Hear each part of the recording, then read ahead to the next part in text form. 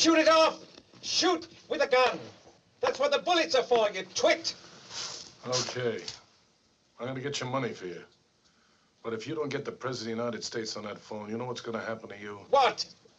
You're gonna have to answer to the Coca-Cola Company.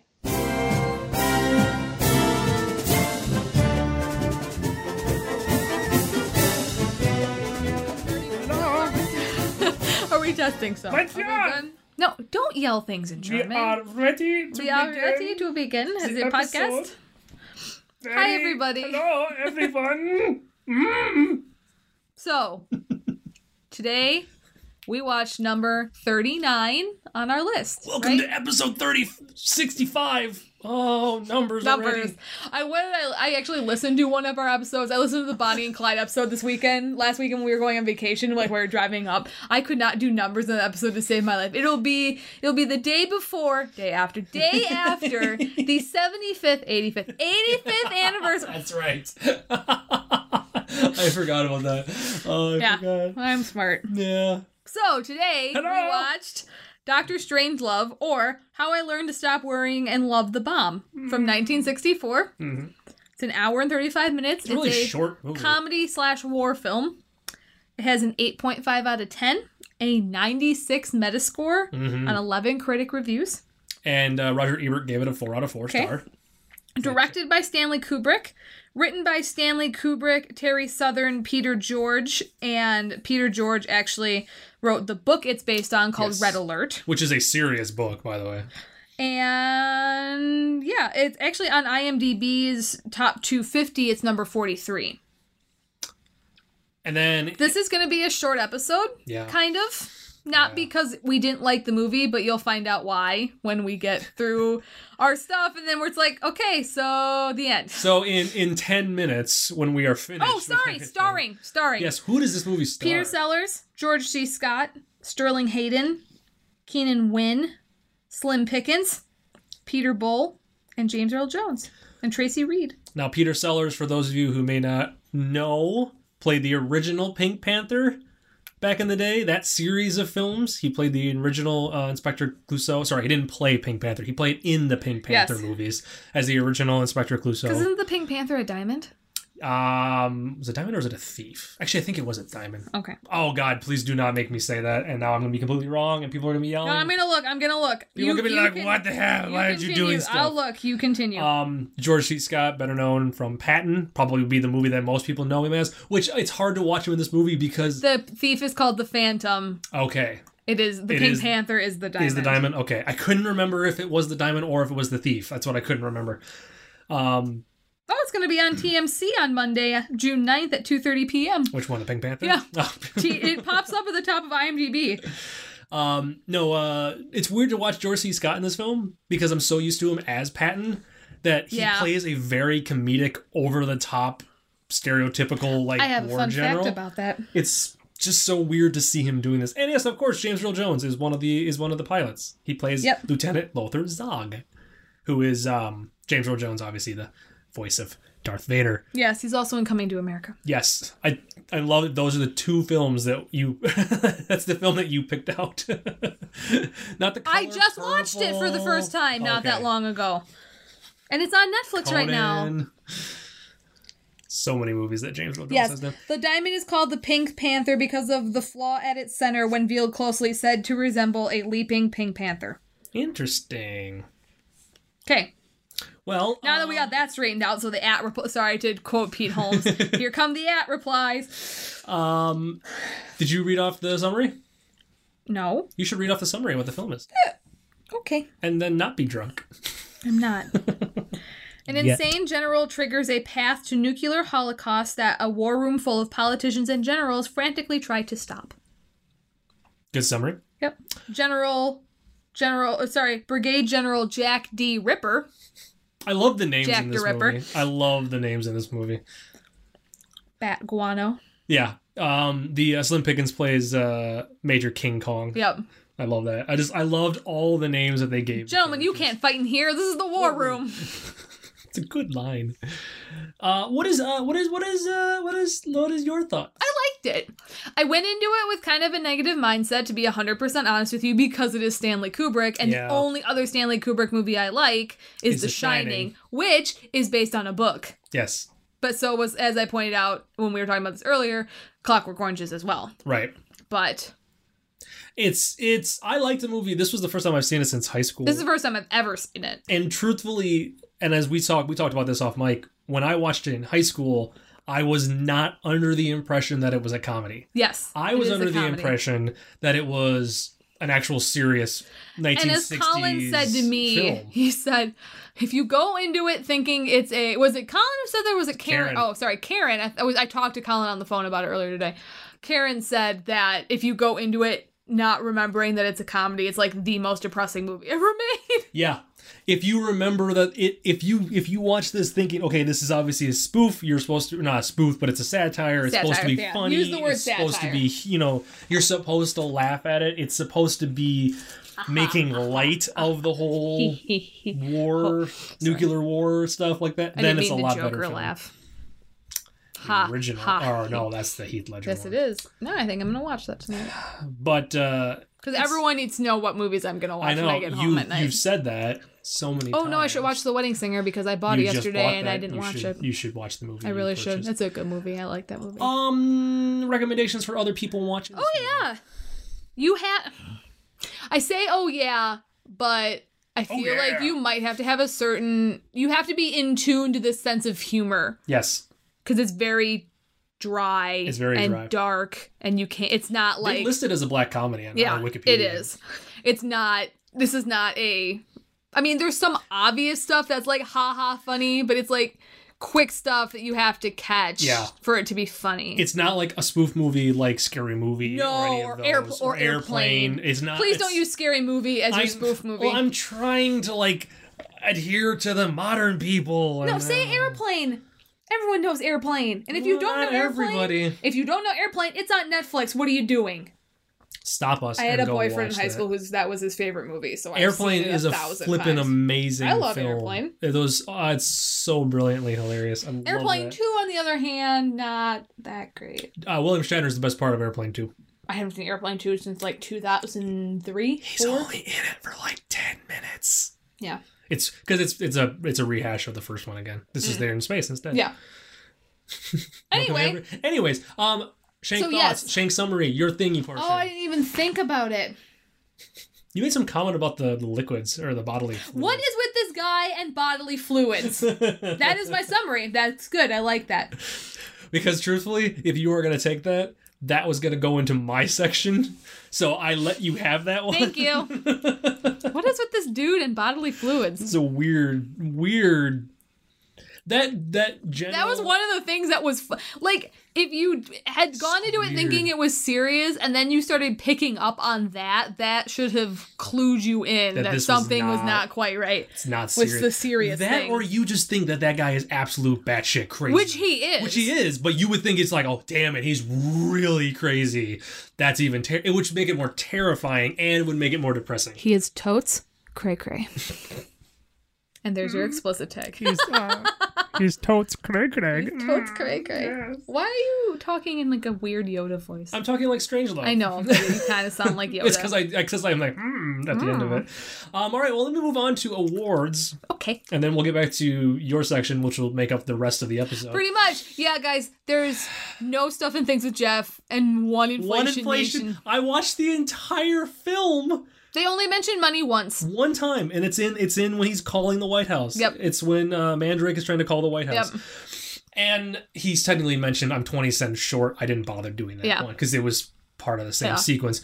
But it's like, I have no stuff and things. Nothing. Absolutely no stuff and things for this because, as I explained off mic, it's really hard to write stuff that's kind of funny and poking fun at the movie when the movie itself is a satire. Yeah. Like if we watched Blazing Saddles, no way in hell could I ever make stuff and things for that movie. Yeah, you could. I don't know. Because I think I'd be here's another thing. I was enjoying myself watching this movie. Yeah, so was I. I only got like 2 rows of knitting done. Actually, I got more than that, but whatever. And the truth is, like, the stuff and things is one of the things like I hate doing the most because it's like I get distracted from the movie. I kind of I didn't know that. I'm sorry. I kind of want to just sit and watch the movie. You don't have to do stuff and things. I enjoy doing it. What I might do is I might just cut it back to like the stuff that I find to be really funny. Or for watching a movie you've already seen. Yes, because they're easier for the movies I've already seen too. But I apologize, hate too much of a word, but it distracts me too much from the film sometimes, so but we'll see what happens. Anyways, let's do the awards. The film had 4 Oscar nominations and 16 additional awards from its history. The Oscar nominations, it was only nominated for, it did not win any of the nominations. But it was nominated for Best Picture, Best Actor in a Leading Role for Peter Sellers, Best Director for Stanley Kubrick, obviously, and then a Best Adapted Screenplay, because as you mentioned, it was based upon a book. Yep. Yeah, like I said, it did not win any of those awards. What it lost to that year. Yeah. For Best Picture was My Fair Lady. Ew, really? Yeah. Gross. For Best Director, it was the director for My Fair Lady. For Best Actor, he lost to Rex Harrison for My Fair Lady. And then for Best Adapted Screenplay, it lost to a film called Beckett. Okay. Which had Elizabeth Taylor's husband. Shit. Dude, he was in Who's Afraid of Virginia Woolf. Yes. Oh my god, Richard Burton. Thank you, Richard Burton in it. He was in that movie. I've never heard of. Oh, and it also had Peter O'Toole in it. Okay. And Beckett. I've never heard or seen of Beckett, but it lost to that film.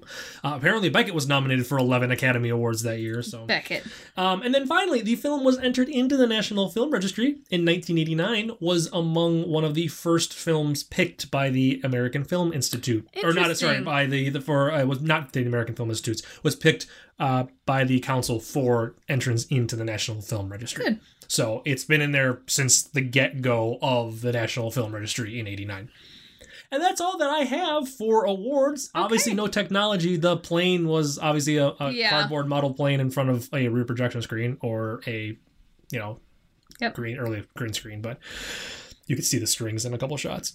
And it looks like it's made of cardboard. And it looks like, like the center fuselage section looks like it has ridges in it. Like it looks like it's just made out of a really cheap cardboard.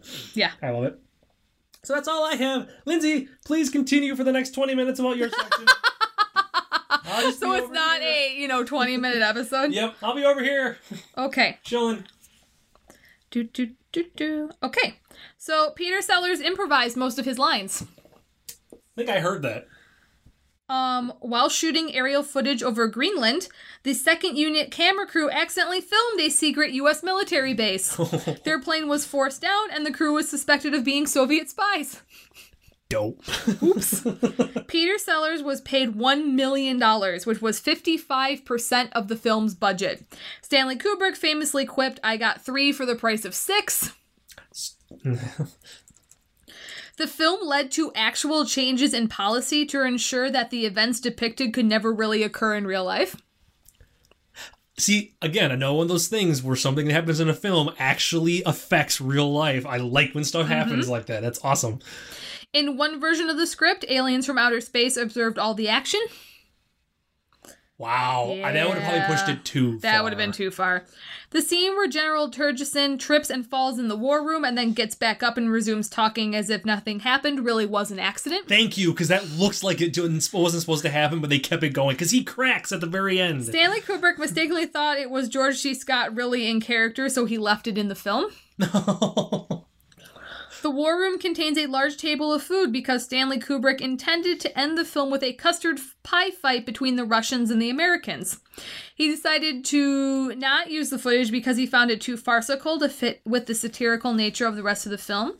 The only known public screening of the pie fight scene was at the 1999 screening of this film at the London National Film Theatre following Kubrick's death.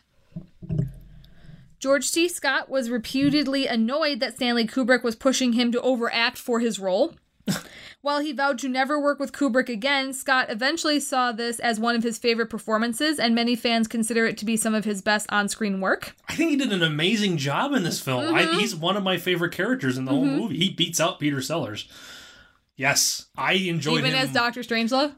As Dr. Strangelove, he's ridiculously crazy. Strangelove's glove is from Stanley Kubrick's personal collection. Peter Sellers had seen Kubrick wearing them to handle hot lights on the set and thought that they looked sinister. He wore one on his right hand, which is the one he's not under control of, to add to Strangelove's eeriness.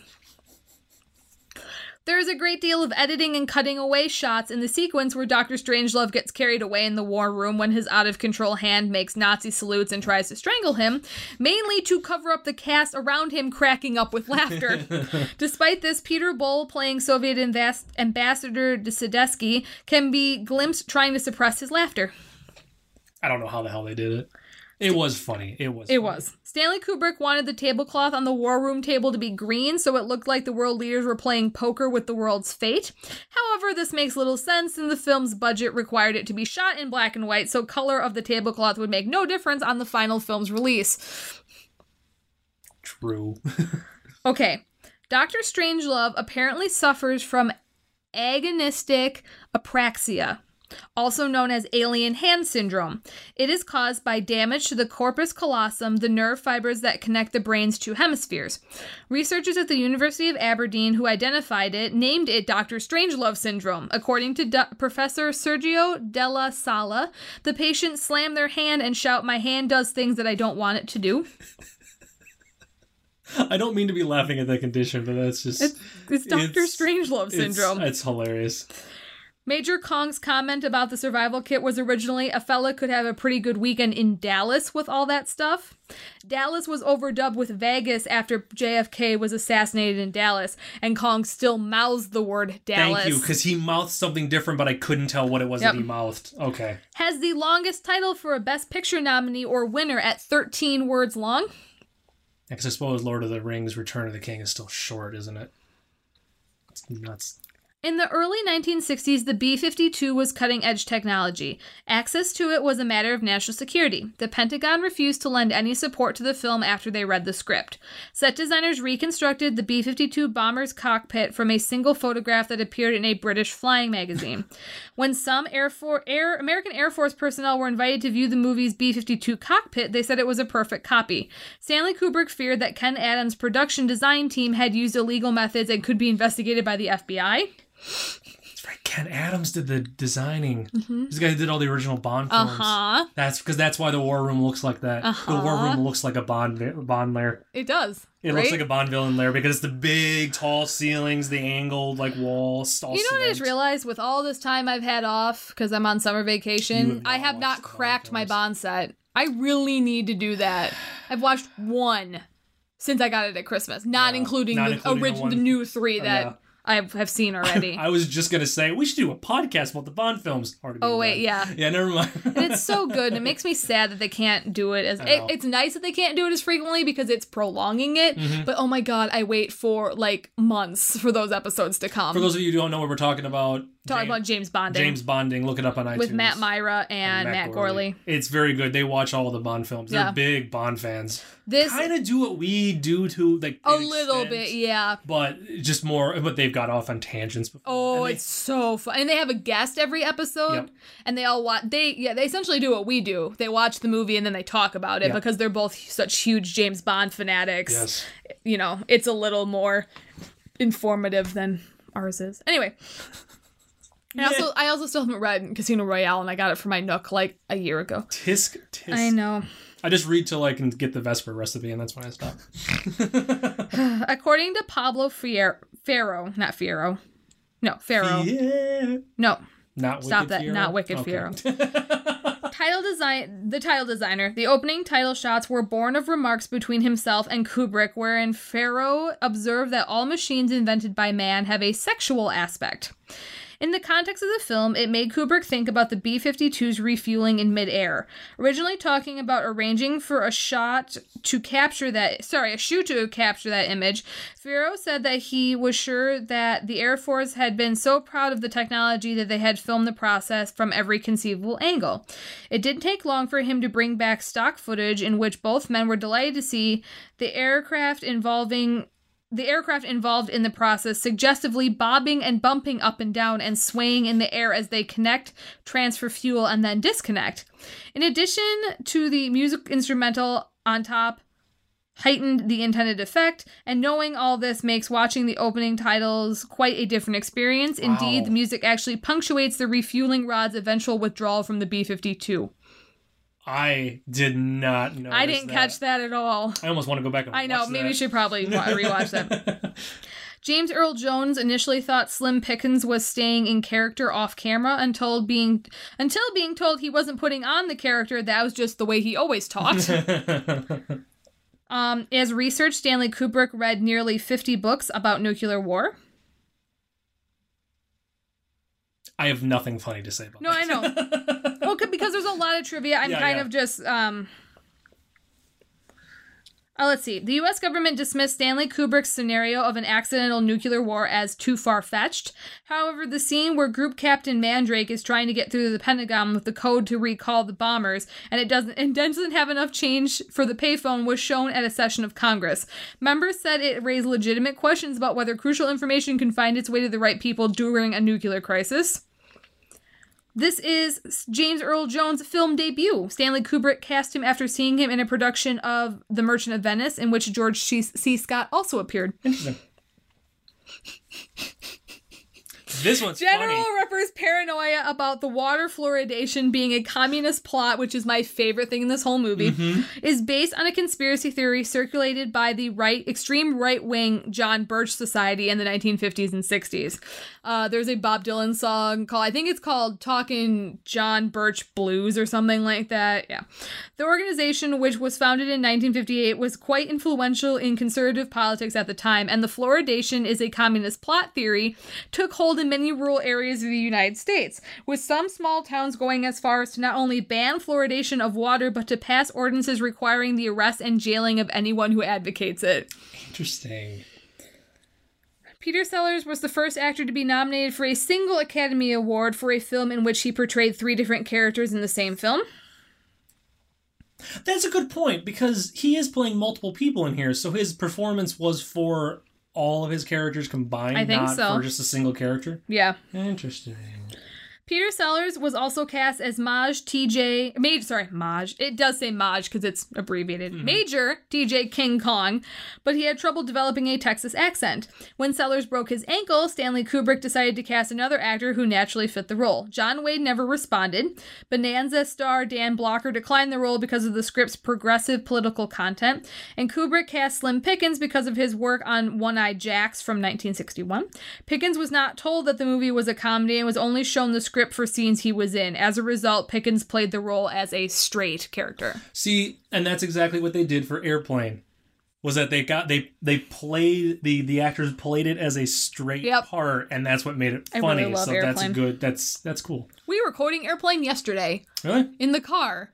Because you said something like Roger or something, and Karen goes, Roger, Roger, and I go, what's your vector, Victor? And then you said, do you like movies about gladiators? And I said, you ever seen a grown man naked? It's very much so. You ever spent time in a Turkish prison? Very much and how old is that movie? I know. That's that might be 79, I think. You look it up while I read. The character of General Buck Turgison, played by George C. Scott. 1980. Okay, thank you. That's what I thought it was. So it's over 30 years old.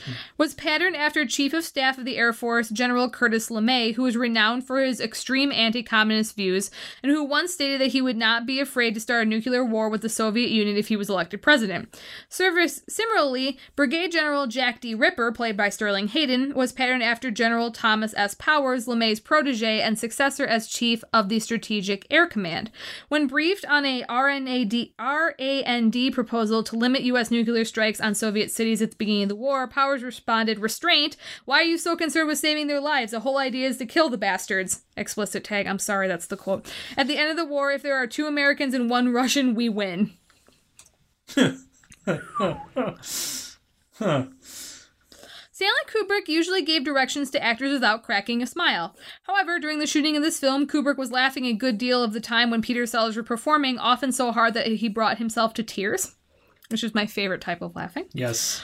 I don't do that laughing enough, but... For me, it's like once every, 3 to 6 months, probably. When you can't breathe and you're just crying. Last time it was a couple weekends ago when Colin and I were... I can't remember. No, I don't think we were eating lunch. But anyway, not important. He just randomly, like we were in the middle of a conversation, he just mumbled under his breath, #blessed. And I'm like, I'm sorry, what did you just say? And then I just, like, collapsed on the floor. I mean, you've seen me laugh like that, where I collapse on the floor and I cannot get up laughing. I think it's been a couple of years since I've laughed that hard. It was back in high school. It was one of the first times I did it. Oh, boy. It used to happen to me in our kitchen. Like, my dad would say something that cracked me up, and I would just be like, my parents knew it was bad when, like, I was, like, standing, leaning against the counter, and then, like, collapsed to the floor because I couldn't stop laughing. Okay. Peter Sellers was not keen on multiple takes, one of Stanley Kubrick's trademarks. Kubrick felt that Sellers' performance improved with each successive take, while Sellers couldn't understand why he was being asked to keep doing the same scene over and over. Shortly after the release of this movie, Stanley Kubrick met with Arthur C. Clarke to talk about making the proverbial good science fiction movie. During a discussion of ideas that eventually became 2001: A Space Odyssey from 1968, the two men saw what they first thought was a satellite moving in a polar orbit, but it abruptly changed direction. When Clarke suggested calling in a UFO report, Kubrick said, "After Dr. Strangelove, the Air Force doesn't want to hear from me." The favorite film of film critic Gene Siskel. Initially, the president was played in a slightly effeminate manner. Those scenes were later reshot to make him seem like an oasis of reason amidst all the madness. Okay. When Strangelove talks about the Doomsday Device, Turgison says, "Strangelove? What kind of name is that? That ain't no kraut name, is it?" The reply he receives is he changed it when he became a citizen. It used to be Merkwürdiglieb. This original name is a slightly altered version of the German term Merkwürdig. Yeah, Merkwürdiglieb. Sorry, my German's really bad. Meaning Strangelove. I said when I heard it, I'm like, wait a minute, that's just an English translation of Strangelove. Because Liebe is love. Mm-hmm. You know that if you do anything in music. Anyway, Tracy Reed, the only female seen in the film, plays Turgison's secretary, Miss Scott, who was billed in some early advertisements as Miss Foreign Affairs. This was due to her appearance as the character in the centerfold of the Playboy magazine, which is read by Major Kong in the cockpit. The magazine covering her butt is Foreign Affairs. Based on the novel Red Alert by Peter George, and originally conceived as a tense thriller about the possibility of accidental nuclear war. Stanley Kubrick was working on the script when he realized that many scenes he had written were actually quite funny. He then brought in Terry Southern to turn the story into a satire. Among the changes were the addition of the title character and the renaming of other characters to use satirical names such as Turgison, Kiss Off, Guano, Dostoevsky, and Merkin Muffley. The score for the B-52 scenes is mostly Johnny I Hardly Knew Ye, a traditional Irish anti-war song that tells the story of a broken, heavily mutilated soldier coming back from war. The last lines are, "They're rolling out the guns again, but they'll never take my sons again." It is also the melody of the American Civil War song When Johnny Comes Marching Home, which describes the celebrations that will happen when the soldiers return from war. It's also the ants go marching, yes. One by one. Hurrah, hurrah. Quick side note, yeah. The Terry Southern that you keep talking about. Yeah. You know what else he wrote? Tell me. He wrote Barbarella, which is a great, terrible sci-fi film. Yeah. Also wrote Easy Rider. I wonder why that name sounded familiar to me. He also wrote a season of Saturday Night Live in the early 80s. You know, like from 1980 to 84 when it was complete crap. Jeff doesn't like Terry Southern, apparently. He wrote that portion. No. It just helps explain why that portion of SNL was crap. Which sadly was when like Eddie Murphy was on it, which sucks for him. As seen in the code book, today's code on the top of the page just after the crew member finds the right codes, the action takes place on Friday the 13th, September 1963. Nice. General Turgison is a veteran of both World War II and Korea, wearing the Army Distinguished Service Cross, the Silver Star, Legion of Merit, the Distinguished Flying Cross, and the Purple Heart, among numerous campaign medals.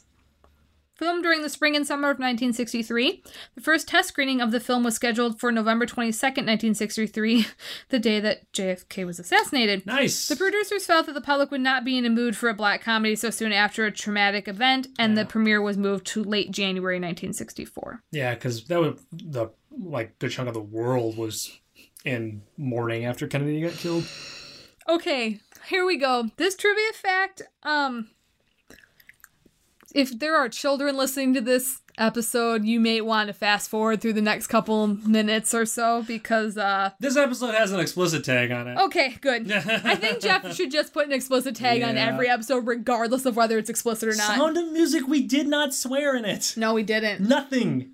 Period. Are you sure? Did you re-listen to it to be sure? I didn't say anything else. I don't think I did, but sometimes I don't realize that I do it. I did some minor editing for it, but there's no swearing in that episode. I'm sorry. Okay. Well, it's already out at this point, so it doesn't matter. Okay. You've had your explicit warning. You'll understand when I start reading this. Many of the characters have names which are double entendres or innuendos. Okay. Jack D. Ripper refers to the famous London murderer. Merkin Muffley's names refer to female parts. A merkin is a pubic hair wig, and muff is slang for women's pubic hair. Turgison's first name is Buck, and turgid is a word describing the condition of an erect penis. The Soviet premier is Kissoff. The Soviet ambassador is named after the Marquis de Sade, who's the original sadist. And the title character is Strangelove. Okay, you can bring children back into the room now. Yeah. Voted as one of the 50 greatest comedies of all time by Premiere in 2006, the 14th greatest film of all time by Entertainment Weekly, and third of the 100 greatest comedies by AFI. So crazy. That's so high up on the list. Early titles for this project were The Edge of Doom and The Delicate Balance of Terror. See, now both those movies would have come off as being funny. Or not funny, like a serious film. I don't think those would have worked for this title. Or for this film. Stanley Kubrick's last black and white film. Over 10 miles of electrical cable was required to light up the giant screen in the war room. When General Turgison is in the war room, the notebook binder in front of him has the rather ominous title of World Targets in Megadeth. What if that's where Megadeth got their name? Maybe. Columbia Pictures agreed to provide financing only if Peter Sellers played at least 4 major roles. In their eyes, Sellers playing multiple roles was one reason Lolita from 1962 was so successful.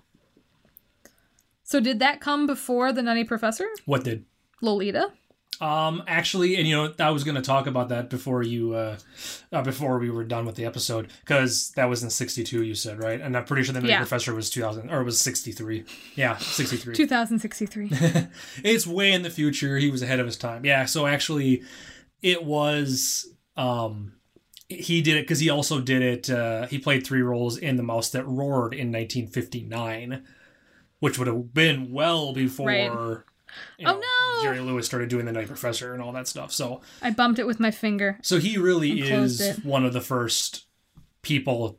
I mean, it had been done prior, but he's probably, like, in our modern age, he's one of the first, like, one of the main ones to start doing multiple roles in a film, in a single film, like, on purpose. That's kind of about it. Is that it?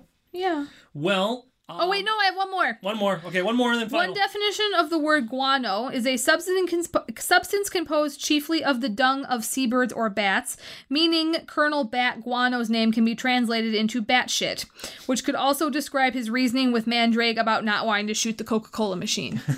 If this doesn't work, if you don't get on the phone, if you don't connect to the President of the United States, you're going to have to answer to the Coca-Cola company. That was funny. Guano. Yeah, it's your phone. I'm okay. Don't worry about it. Okay. Not worrying about it. I'm worrying about it a little bit. All right, well, let's do Inflation Nation.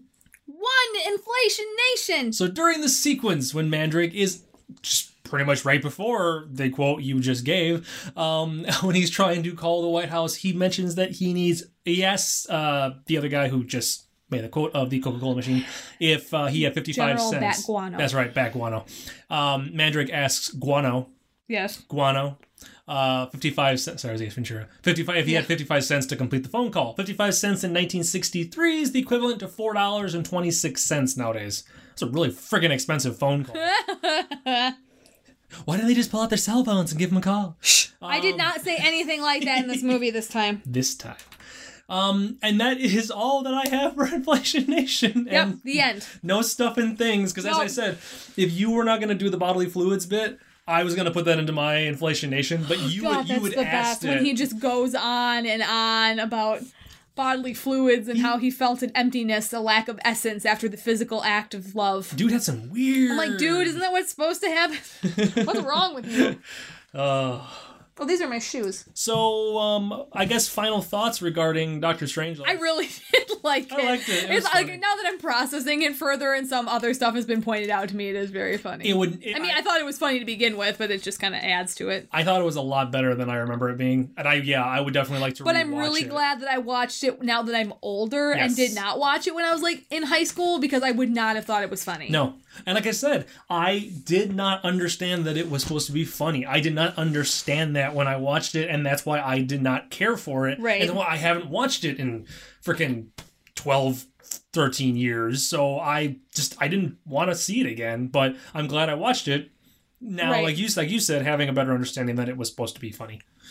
Yes. So, I honestly, I was just going to say it's going to be a short episode, but we're sitting at almost 35 minutes. So it's a full-length episode, proud even of us. Without my awesome sections. Yes. It's fine. I don't need to talk. I did talk a lot on this episode. You talk a lot. So we'll just wrap things up. So yeah, definitely recommend watching the movie. Yeah, I do. That's awesome. Good movie. And look at that, a Kubrick film we liked. I know, but I like The Shining. I know. That's on this list. Yeah. I should have specified that. Well, Lindsay. Jeffrey. What is the next movie on our list? The Treasure of the Sierra Madre. Humphrey Bogart film. Oh, good. I like Humphrey Hold on, Bogart. no, stop it. Well, it's from 1948. The Treasure. I'm just going to be Lindsay for a little bit here. Sorry, I went silent. I don't know why I went silent. Buffering. But it's doing the thing to me where, like, I try to open it, and like in a moment of panic, and then it decides it's not going to work anymore. That's when it doesn't want to work. Do you want me to read off? I mean, you can. I mean, I can just do it if it. Treasure. Humphrey Bogart. Yep. Walter Huston. Yep. Directed by John Huston. Also written by John Huston. Okay. Fred Dobbs and Bob Curtin, two Americans searching for work in Mexico, convince an old prospector to help them mine for gold in the Sierra Madre Mountains. This is also where the line, badges, we don't need no stinking badges, comes from. Yes.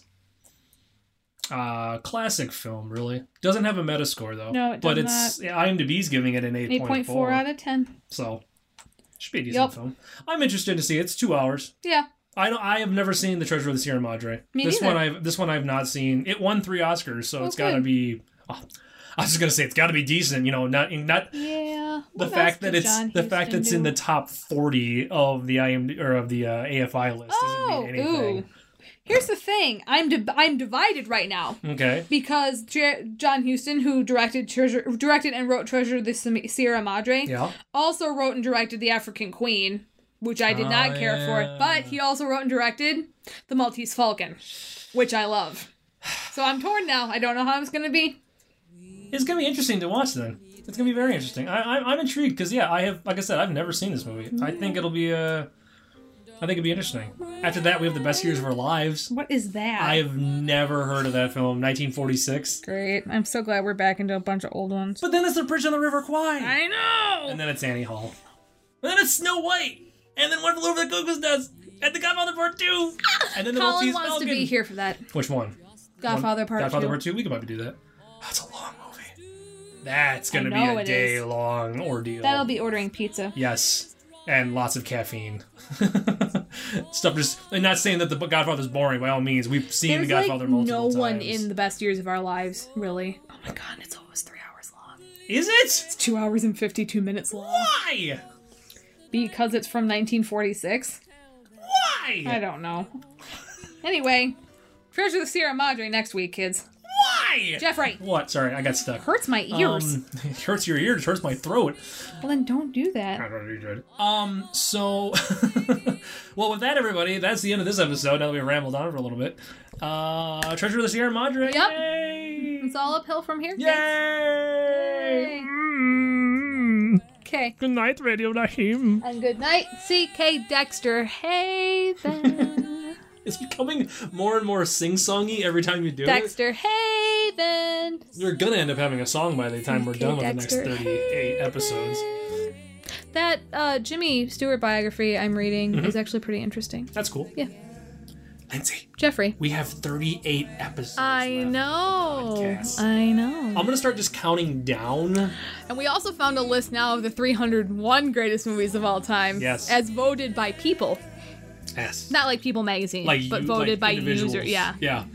Which we might do. It's interesting because it's Empire, which is a British magazine. Yeah. So you're gonna get a lot of world films, not just American. which could be interesting. We're in discussions about that one.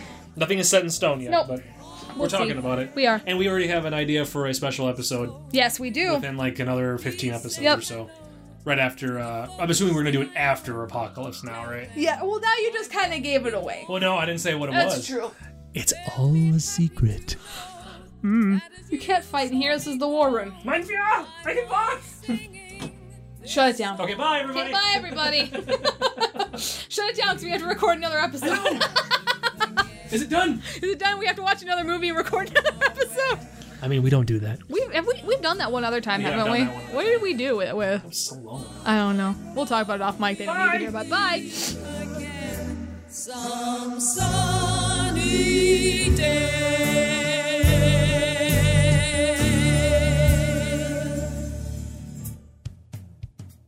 Hello, Internet dwellers. This is Jeff Bell, president of the Ghost Hat Network, here at the end of this episode to give a quick plug about some of our other exciting shows. But wait a minute, Jeff. You have other shows? Why, yes, random listener, we do.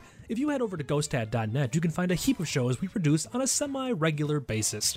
Like Super Happy Fun Time, the podcast where Colin Kirchner and myself sit one-on-one and talk movies, TV, video games, and other big things we care about. The Midnight Sleuth, a comedy detective mystery show in the style of old-time radio that follows the adventures of Midnight Sleuth and his partner, Linda Talbot, as they solve crimes, stop the bad guys, and poke fun at the source material. Famous Person Story Time, a podcast where celebrities retell their favorite nursery rhymes or fairy tales as best as they can remember it, even if that memory is completely wrong. So if you're in need of some new shows to listen to on your commute, while working out, or simply relaxing at home, be sure to head over to ghosthat.net now and subscribe to our shows. For more information about this and other projects, visit our official website at www.ghosthat.net or like us on Facebook at facebook.com/ghosthat.